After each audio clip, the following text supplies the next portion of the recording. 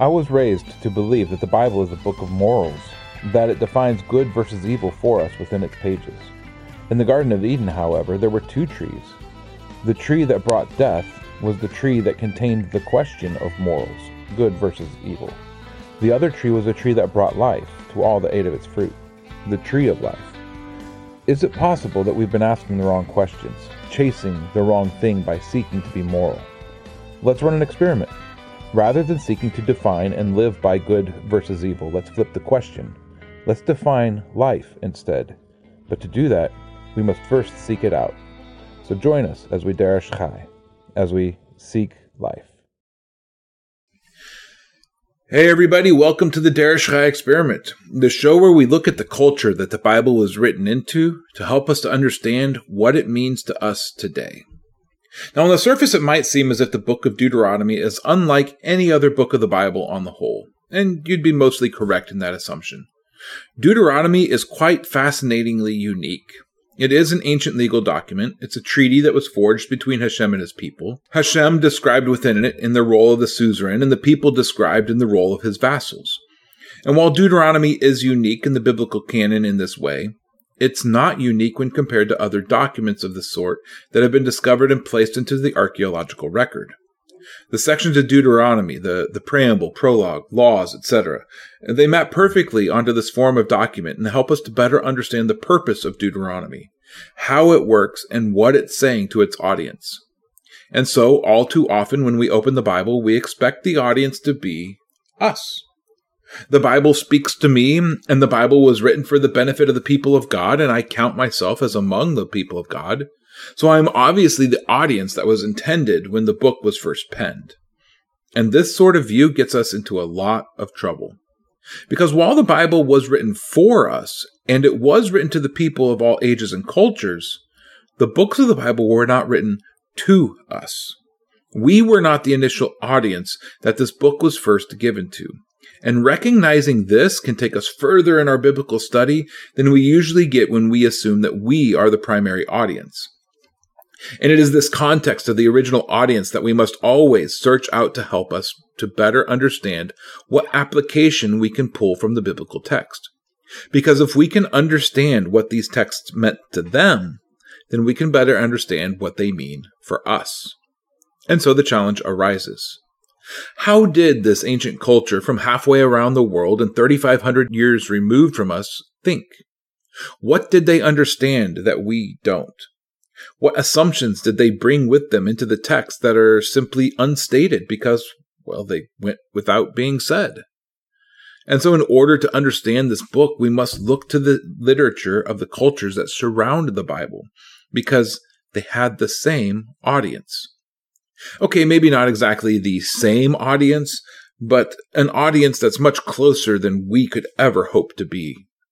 And it is items like honor and shame that we've covered in the past that help us to better understand what's going on in some of these more confusing passages.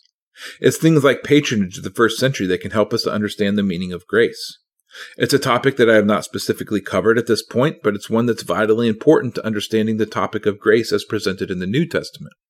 Or words translated as faith being more connected to allegiance than to simple head knowledge. And for the next few weeks, this is what we're going to be doing. We're going to be exploring some of these topics that have been misunderstood for centuries because we have been relying on 12th and 16th century understanding of certain words and ideas rather than relying on 15th century BC to 1st century CE understandings of these ideas and topics. And it is the literature that came from the surrounding cultures that can help to inform us of just how to handle the text responsibly, and more importantly, how to apply the text responsibly. But in the end, it's not the literature that's outside of the Bible that will confirm or teach these ideas, but it is the text of the Bible itself that will confirm and bring us those last steps to understanding what is going on. And if we are paying attention to the sections of the suzerain-vassal treaty, this week begins the legal portions of the book of Deuteronomy, the laws that were given to this vassal nation to guide them. So that's where we're going to begin, with the law. It's a concept that we woefully misunderstand because of our own Greek-based Enlightenment culture, Western-centric, modern guilt and innocence value systems. Because of our lens, we are blinded from seeing the Torah as it was intended. So let's read Deuteronomy 5:1 through 6:3, and then discuss this concept of Torah versus law, and then what it means for us as a modern people. Deuteronomy 5:1 through 6:3. And Moshe called to all Israel, and said to them, Hear, O Israel, the laws and the right rulings which I speak in your hearing today, and you shall learn them and guard to do them. Hashem our Elohim made a covenant with us in Horeb. Hashem did not make this covenant with our fathers, but with those who are here today, all of us who are alive. Hashem spoke with you face to face on the mountain from the midst of the fire. I stood between Hashem and you at that time to declare to you the word of Hashem, for you were afraid because of the fire, and you did not go up to the mountain, saying, I stood between Hashem and you at that time to declare to you the word of Hashem, for you were afraid because of the fire, and you did not go up to the mountain, saying, I am Hashem your Elohim, who brought you out of the land of Mitzrayim, out of the house of bondage. You have no other mighty ones against my face. You do not make for yourself a carved image, any likeness of which is in the heaven above, or in the earth beneath, or which is in the waters under the earth. You do not bow down to them, nor serve them, for I, Hashem, your Elohim, am a jealous El, visiting the crookedness of the fathers upon the children to the third and fourth generations of those who hate me, but showing loving commitment to thousands, to those who love me and guard my commands. You do not bring the name of Hashem, your Elohim, to naught, for Hashem does not leave him unpunished, who brings his name to naught. Guard the Sabbath day, to set it apart, as Hashem, your Elohim, commanded you. 6 days you labor and shall do all your work. But the 7th day is a Sabbath of Hashem your Elohim. You do not do any work, you, nor your son, nor your daughter, nor your male servant, nor your female servant, nor your ox, nor your donkey, nor any of your cattle, nor your stranger who is within your gates, so that your male servant and your female servant rest as you do. And you shall remember that you were a slave in the land of Mitzrayim, and that Hashem your Elohim brought you out from there by a strong hand and by an outstretched arm. Therefore Hashem your Elohim commanded you to perform the Sabbath day. Respect your father and your mother, as Hashem your Elohim has commanded you, so that your days are prolonged, and so that it is well with you on the soil which Hashem your Elohim is giving you. Do not murder. You do not commit adultery. You do not steal. You do not bear false witness against your neighbor. You do not covet your neighbor's wife, nor do you desire your neighbor's house, his field, nor his male servant, nor his female servant, his ox, nor his donkey, or whatever belongs to your neighbor. These words Hashem spoke to all your assembly in the mountain, from the midst of the fire, of the cloud, and of the thick darkness, with a loud voice, and he added no more. And he wrote them on 2 tablets of stone, and gave them to me. And it came to be, when you heard the voice from the midst of the darkness, while the mountain was burning with fire, that you came near to me, all the heads of your tribes and your elders. And you said, See, Hashem our Elohim has shown us his honor and his greatness, and we have heard his voice from the midst of the fire. Today we have seen that Elohim speaks with man, and he lives. And now why should we die? For this great fire is consuming us. If we hear the voice of Hashem our Elohim any more, then we shall die. For who is there of all flesh who has heard the voice of the living Elohim speaking from the midst of the fire as we have, and does live?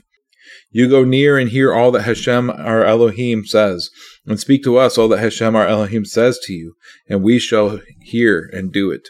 And Hashem heard the voice of your words when you spoke to me. And Hashem said to me, I have heard the voice of the words of this people which they have spoken to you, and have done well in all that they have spoken. Oh, that they had such a heart in them to fear me, and to guard all my commands always, so that it might be well with them and with their children forever. Go, say to them, Return to your tents. But you, stand here by me, and let me speak to you all the commands and the laws and the right rulings which you are to teach them. And they shall do them in the land which I am giving them to possess. And you shall guard to do as Hashem your Elohim has commanded you. Do not turn aside to the right or to the left. Walk in the ways which Hashem your Elohim has commanded you, so that you live and it be well with you, and you shall prolong your days in the land which you possess. And this is the command, the laws, and the right rulings which Hashem your Elohim commanded to teach you to do in the land which you are passing over to possess, so that you fear Hashem your Elohim, to guard all his laws and his commands which I commanded you, and that your sons and your grandsons, all the days of your life, and that your days be prolonged.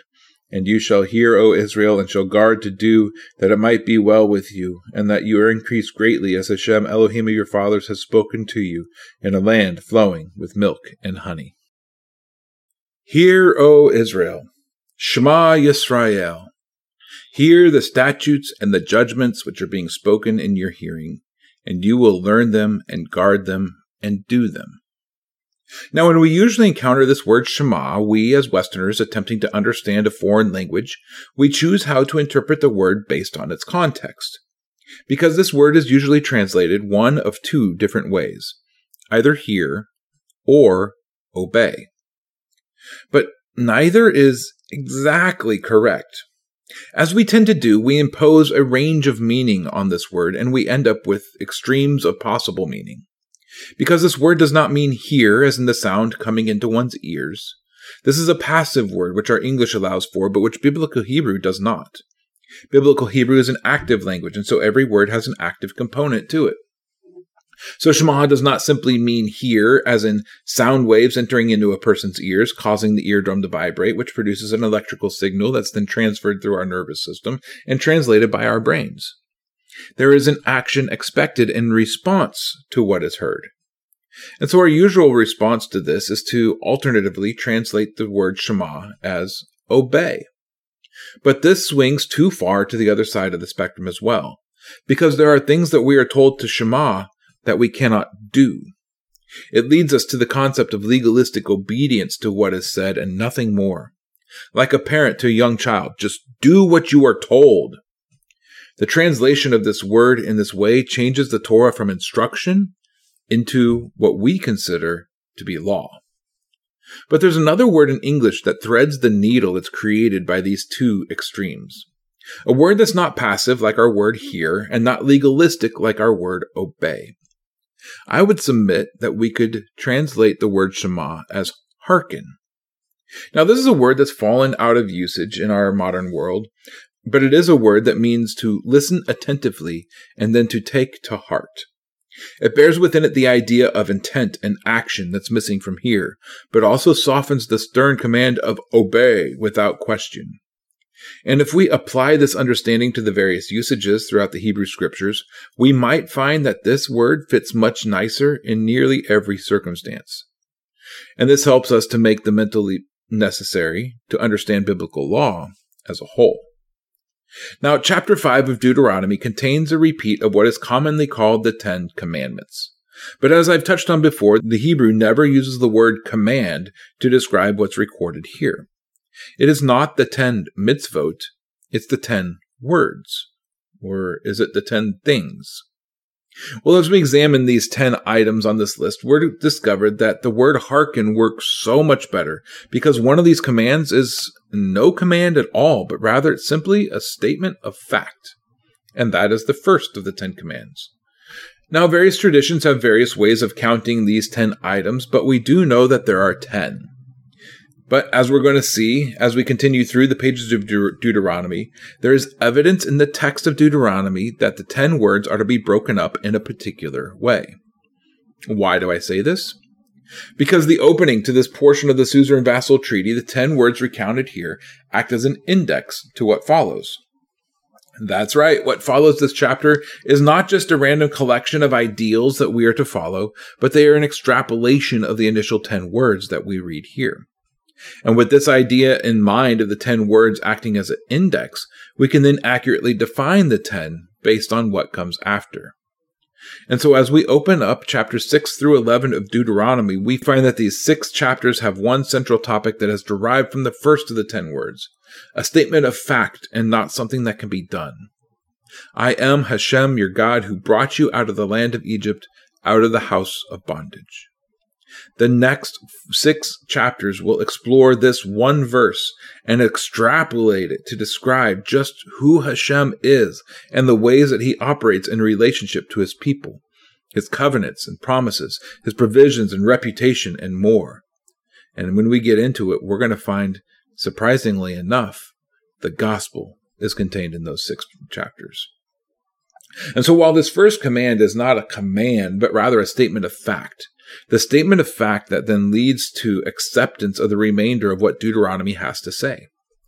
The first word is a declaration of our king and an acknowledgement that is needed to enter into the covenants of promise.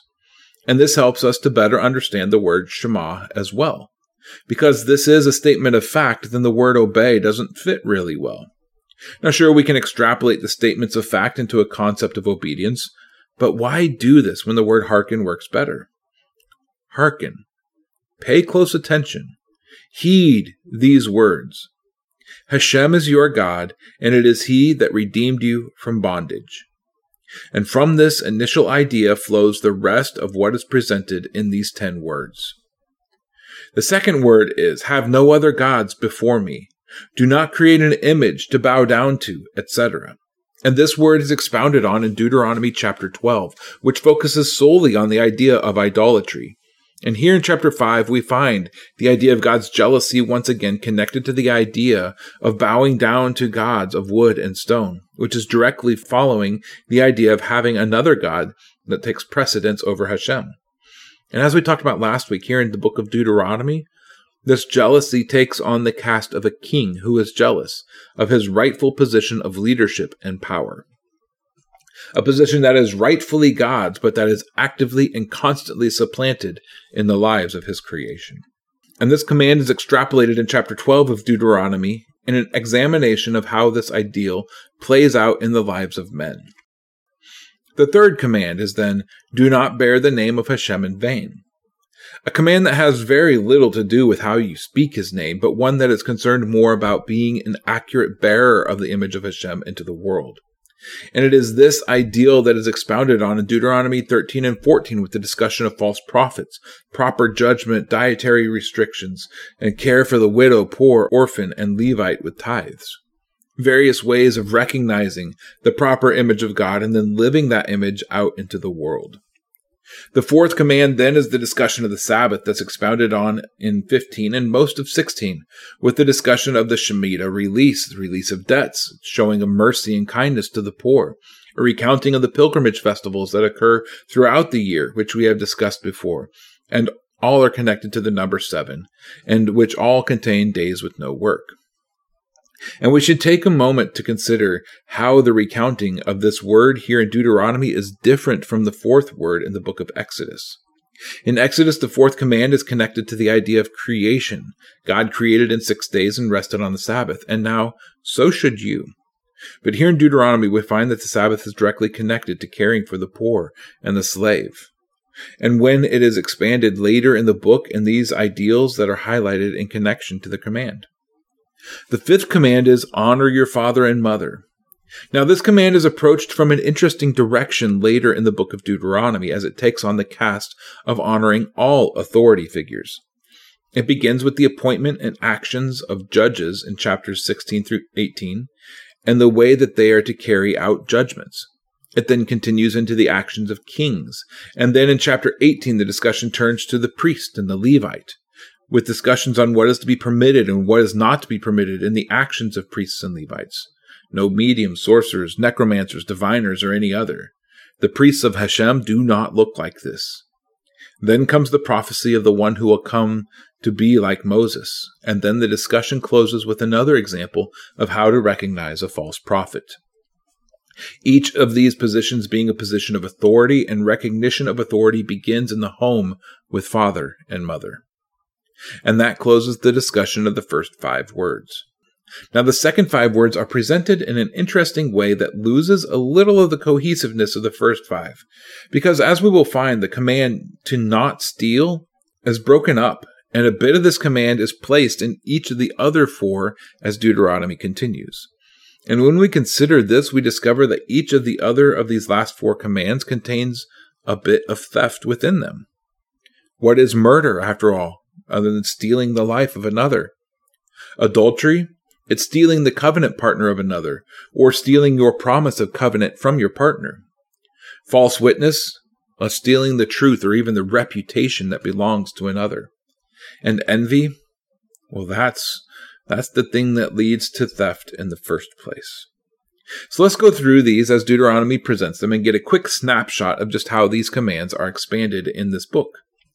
Do not murder begins in chapter 19 with the discussion of the manslayer, the unintentional killer of another person, and the chapter finishes with the usage of proper judgment and equal punishment for the offender. But in verse 14, for one quick verse, the idea of theft is approached with an admonition to not move a boundary line of your neighbors in an attempt to steal his land. Chapter 20 then continues the discussion with matters of battle. First, the men going to battle and who is to be allowed to choose to not participate in the battle.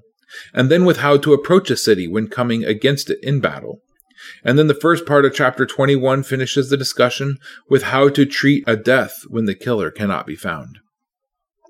Then in verse 10 of Deuteronomy 21, the topic changes to adultery. And this topic begins with how to treat the women of a city that has been conquered. How to continue to treat them as human beings and show them honor even in their state of shame and loss and captivity. Then the topic shifts to the inheritance right of the firstborn over the favorite. The son who is defiantly disobedient, the idea in this being that the type of person will adulterate the people of Israel. And then how to treat the body of a person who has been publicly executed.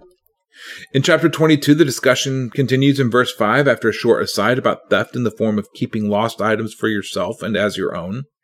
And this discussion covers all sorts of adultery, including cross-dressing, the sowing of different kinds of seed, the mixing of wool and linen, and the difference between willful fornication and rape, and how to treat these cases when they're encountered. Then in chapter 23, we find that the topic of theft was skipped over, but not really, and the topic of false witness is broached.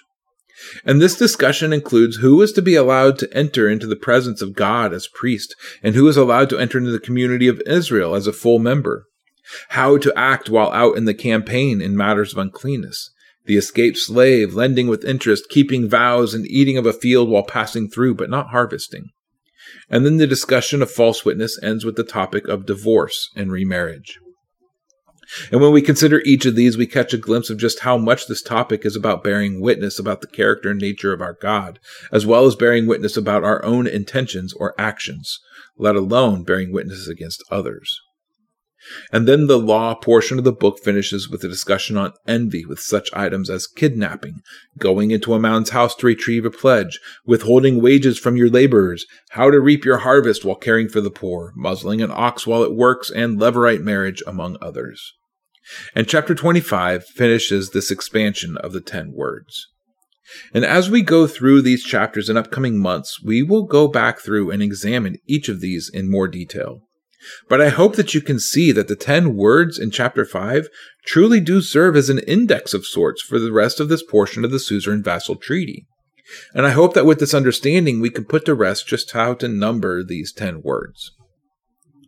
And now that we have seen how this text is organized, and that organization lending itself to the idea of an ancient form of legal document, I'm going to somewhat disabuse you of that idea. I have in recent teachings referred to this section of Deuteronomy as the legal portion of the book, and I've referred to this book as a legal document. But I've only done that to help us to begin to understand and to categorize the book. But when we think legal and law, we must be careful not to impose our own modern understanding of what that means back on the text. Because ancient cultures did not understand law in the way that we do when we hear the word law. Now, I'm sure that most of you have heard about the so-called Law of Hammurabi, or Law Code of Hammurabi. It's a series of cases that were set out by Hammurabi to his vassals, several hundred years before the giving of the Torah at Mount Sinai. And in recent scholarship, it's all the rage to compare the Torah to the Code of Hammurabi. And the reason for this arises from what I opened with. To understand how ancient peoples understood this topic of law, we need to examine the other literature in this genre that was part of that culture. And the Code of Hammurabi is the only other real legal type code that predated the Torah that we're aware of. But calling it a legal code is a bit of a misnomer, as this set of ideals is not a legal code as we conceive of legal code. For example, did you know that the Code of Hammurabi says nothing about what is to be done in the case of a murder? There's no discussion at all of how to treat the early death of a person at the hands of another. Now, that seems rather lacking for something that we want to call a legal code, as our modern understanding of legal code would require that topic to be addressed. And here's where we begin to see the breakdown in our understanding. We have in our modern minds the thought that law is something that is prescriptive. It describes all situations and then gives a one-size-fits-all prescription for how to then handle these situations, flowcharting out all of the various ways that the situation could fall out. Ancient Mesopotamian cultures, including the Hebrew culture, did not operate in this way. This form of law arose with the Greeks around the rise of the Greek Empire around 400 BCE. Instead, ancient Mesopotamian cultures are understood to have had descriptive law codes. They describe a situation and then present a proper way of acting within that situation. Prescriptive law states that you must wear a seatbelt while operating a motor vehicle. If you are caught operating a motor vehicle by a representative of the law, then there is a punishment that can fall within a certain framework of fines and court appearances. Descriptive law simply states that it's a good idea to wear a seatbelt while operating a motor vehicle, and if you don't, then your actions could result in death of yourself or others. Prescriptive law attempts to flowchart every possibility of action and then create boundaries for how a person is supposed to act within those possibilities. Descriptive law presents a series of situations and then describes the best way to handle these situations according to the ideals of wisdom and justice. It's then upon the hearers and judges to determine the best way to act in response to the wisdom of the king that's been revealed in the law. And as we examine the text, we find that the Torah is not a prescriptive law. It is descriptive. Let's look at a couple of examples of this occurring right in the text. Exodus 21, 23 through 27 says, "But if there is injury, then you shall give life for life, eye for eye, tooth for tooth, hand for hand, foot for foot, burn for burn, wound for wound, lash for lash. And when a man strikes the eye of his male or female servant and destroys it, he is to let him go free for the sake of his eye. And if he knocks out the tooth of his male or female servant, he is to let him go free for the sake of the tooth."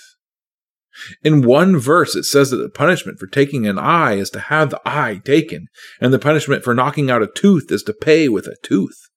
Prescriptive law says this is what happens and what is to always happen when these situations arise. But the very next verse then describes situations of a person losing an eye and a tooth, and the punishment is not what seems to be prescribed in the previous verses. The punishment is to be freedom, instead of taking an eye or a tooth from the offender. The idea being here that the punishment is to fit the crime, and then the example given is various ways of implementing that ideal of the punishment fitting the crime. It's an example of how to execute justice that we are to reflect on and to consider when we're faced with matters that require justice. Or how about this example? Leviticus 23:22. "And when you reap the harvest of your land, do not completely reap the corners of your field when you reap, and do not gather any gleaning from your harvest. Leave them for the poor and for the stranger. I am Hashem, your God." Now compare this to Deuteronomy 24:19. "When you reap your harvest in your field and have forgotten a sheaf in the field, do not go back and get it, but let it be for the stranger, for the fatherless, and for the widow, so that Hashem, your God, might bless you in all the work of your hands." Now in Leviticus it says, "Do not cut the corners of the field for the poor and stranger." But Deuteronomy says, "Do not completely clear your fields for the stranger, the orphan, and the widow." Now our prescriptive mind says that this means that we are to leave the corners and to leave sheaves behind. And then we're to have a gate checker guiding people to where their bit is. Are you an orphan or a widow? Well, we better not find you in the corners. Those are for the poor. Or you're poor? Well, we better not find you in the gleanings. Oh, wait, you're a stranger? Well, then help yourself to anything. We'd be stamping hands and assigning wristbands to make sure that no one crossed from one area to another, because the law is clear on who is to benefit from each of these situations. But what's being described here is not prescriptive in this way. Instead, what is happening is that situations are being described in connection to the harvest, and the idea that while we're harvesting, we're to go out of our way to find ways to take care of the vulnerable who are in our midst. Descriptive, not prescriptive. You see the difference? A descriptive law is not going to flowchart every possible situation for life. It's going to think of some obvious cases and describe how to act in these situations according to the ideals of justice and order as a baseline of action that we're to reflect on and then extrapolate from. We are to take the exercise of Deuteronomy and continue that practice. Here are 10 ideals. Here are various ways that we can extrapolate those 10 ideals. Now go out into the world and extrapolate in the same way using all of the wisdom of Scripture as your guide. And we know from the New Testament that both Yeshua and Paul saw the Torah in the same way. An example from Matthew 12, 1 through 8. At that time, Yeshua went through the grain fields on the Sabbath, and his disciples were hungry and began to pluck heads of grain to eat. And when the Pharisees saw it, they said to him, "Look, your disciples are doing what is not right to do on the Sabbath." But he said to them, "Have you not read what David did when he was hungry, he and those who were with him, how he went into the house of God and ate the showbread, which was not right for him to eat, nor for those who were with him, but only for the priests? Or did you not read in the Torah that on the Sabbath the priests in the holy place profane the Sabbath and are blameless? But I say to you that in this place there is one greater than the holy place. And if you had known what this means, I desire compassion and not offering, you would not have condemned the blameless. For the Son of Man is master of the Sabbath." Now, while walking through the fields, the Pharisees approach Yeshua and they quote the Torah to him. They treat the Torah as prescriptive law. Do not work on the Sabbath. Your disciples are profaning the Sabbath, and we can turn to Exodus 31 and point out the section of legal code that pertains to what you are doing. And where did they learn this method of interpretation of understanding the law? From the Greeks, who had conquered and ruled Israel during the time of Alexander and Antiochus Epiphanes.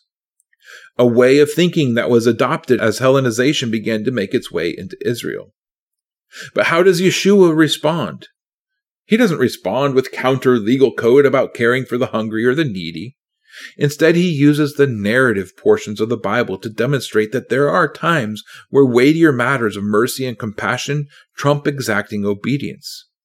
Because he understood the Torah was not prescriptive, but rather descriptive. It describes how to act in a world according to ideals of justice and mercy. It does not prescribe a one-size-fits-all way of acting. Or let's look at Paul. Throughout his letters, Paul leverages Torah ideals that are very specific and clear-cut and applies those ideals to situations that would not be allowed in a prescriptive legal code. An example of this can be found in 1 Corinthians 9, 9 through 11. "For it has been written in the Torah of Moses, 'You shall not muzzle an ox while it treads out the grain.' Is it about oxen that God is concerned, or does he say it because of us all? For this was written because of us, that he who plows should plow in expectation, and the thresher in expectation of sharing. If we have sown spiritual seed among you, is it too much if we reap material goods from you?" Now, from a prescriptive legal perspective, then yes, it is oxen that God is concerned about. Or perhaps we can extrapolate this idea to other beasts of burden. But we could never extrapolate this law to people. That would be to add to the law if the law is prescriptive. Besides, aren't there other commands about withholding wages that could work just as well to make the point?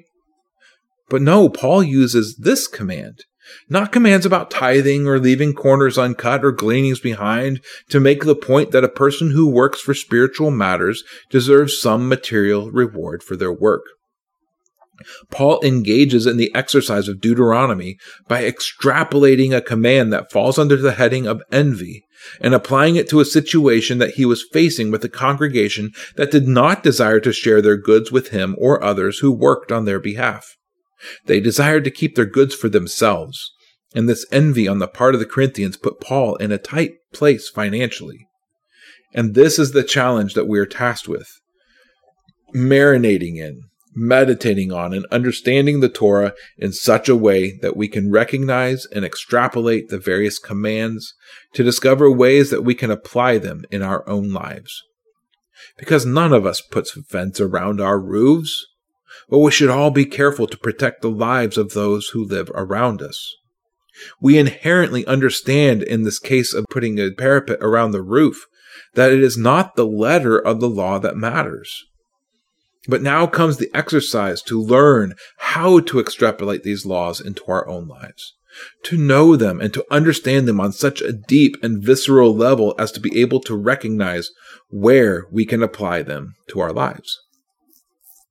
And so let's bring this back around full circle.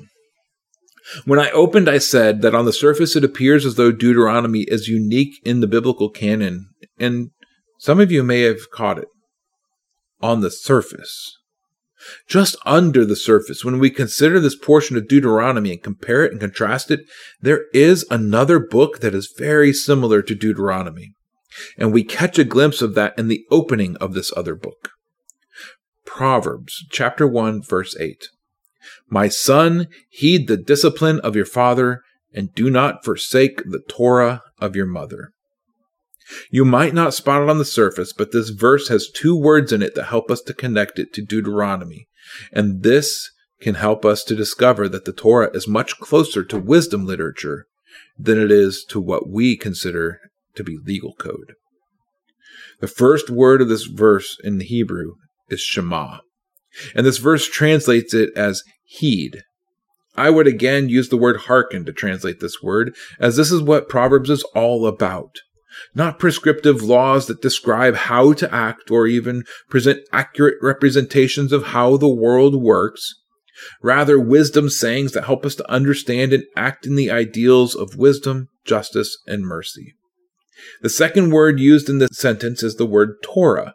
In most translations, this is translated as law, but Torah does not mean law as we think of it. Torah better means instructions, guidelines, wisdom principles that can help to guide your life and help you to live in a way that's beneficial to everyone.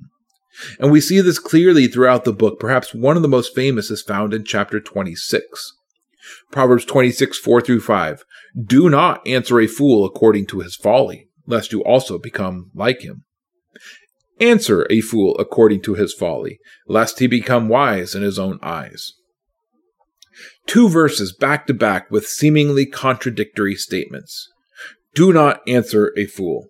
Answer a fool. How do you keep this Torah? It is obviously not a prescriptive statement of action. Rather, it is wisdom that's being imparted to train us how to act when we face a person who is full of themselves. It's meant to get us thinking on how to recognize people like this and how to recognize situations in which a response is necessary and other situations when it's better to just walk away. They're words meant to get us to begin to practice discernment. Words similar to Deuteronomy. Ideals that are to be learned as part of a whole, which can then be extrapolated and implemented in our lives to demonstrate wisdom. Not our wisdom, but the wisdom of our King. So if Deuteronomy is a suzerain vassal treaty and this book is an ancient legal document, but the legal portions are not prescriptive law that must be implemented in the vassal nation with policing forces to ensure absolute obedience, then what is the point of these legal portions of this document? And the answer to this is that these portions demonstrate the wisdom and justice of the suzerain king. These treaties do not legislate. Rather, they provide instruction on how to be a loyal vassal. Because a suzerain took vassals to increase their own fame and to glorify and lift up their own name. And so it was vitally important that the vassals then act in the manner of their suzerain, because the vassal was seen as an extension of the great king. The vassals were expected to reflect the character of the suzerain. And so these legal portions were present to describe the greatness of the suzerain and to provide concrete examples of his wisdom, justice, mercy, and love. They were presented to describe the suzerain to the vassal so that the vassal could act as a loyal extension of the suzerain. Deuteronomy 4, 5 through 8. See, I have taught you laws and judgments as Hashem my God commanded me to do thus in the land which you go to possess. And you shall guard and do them. For this is your wisdom and your understanding before the eyes of the people who hear all these laws, and they shall say, Only a wise and understanding people is this great nation. For what great nation is there which has a God so near to it as Hashem our Elohim is to us, whenever we call on him? And what great nation is there that has such laws and righteous judgments like all this Torah, which I set before you this day? As vassals of Hashem, this Torah truly is our wisdom. It is not our legislative work that prescribes a one-size-fits-all way of acting. It is our descriptive work that demonstrates our God and his wisdom, so that we can properly bear his image into the world, so that we can demonstrate his character to those outside of his kingdom. And this Torah is meant to be extrapolated and applied in our lives, not according to the letter and the exacting obedience, but through study and understanding of the various ways that this instruction can be applied. And Deuteronomy gives us the map. It begins with one command, love, which is then extrapolated into two commands, love God, love your neighbor, which is then extrapolated into 10 commands, the 10 words that are recorded here, which are then extrapolated into a whole series of ideals that run the gamut from interpersonal relationships to property ownership to the interaction of nation states in times of war to what is food and what is clothing. Every area of life is touched on because our whole lives are to be lived in the character of our King. And so as we study, we read, we discuss, and then we hearken to the words that are recorded. We attempt to gain wisdom and experience through this exercise so that we could live lives as he would have us live them. And in the end, we marinate in this text so that we don't fall short as we bear his name, so that we don't bear his name in vain, so that we can properly model his character into the world. Because it is living in his image and according to his character that brings life to this world of death. So Deresh Chai, seek life. Shalom.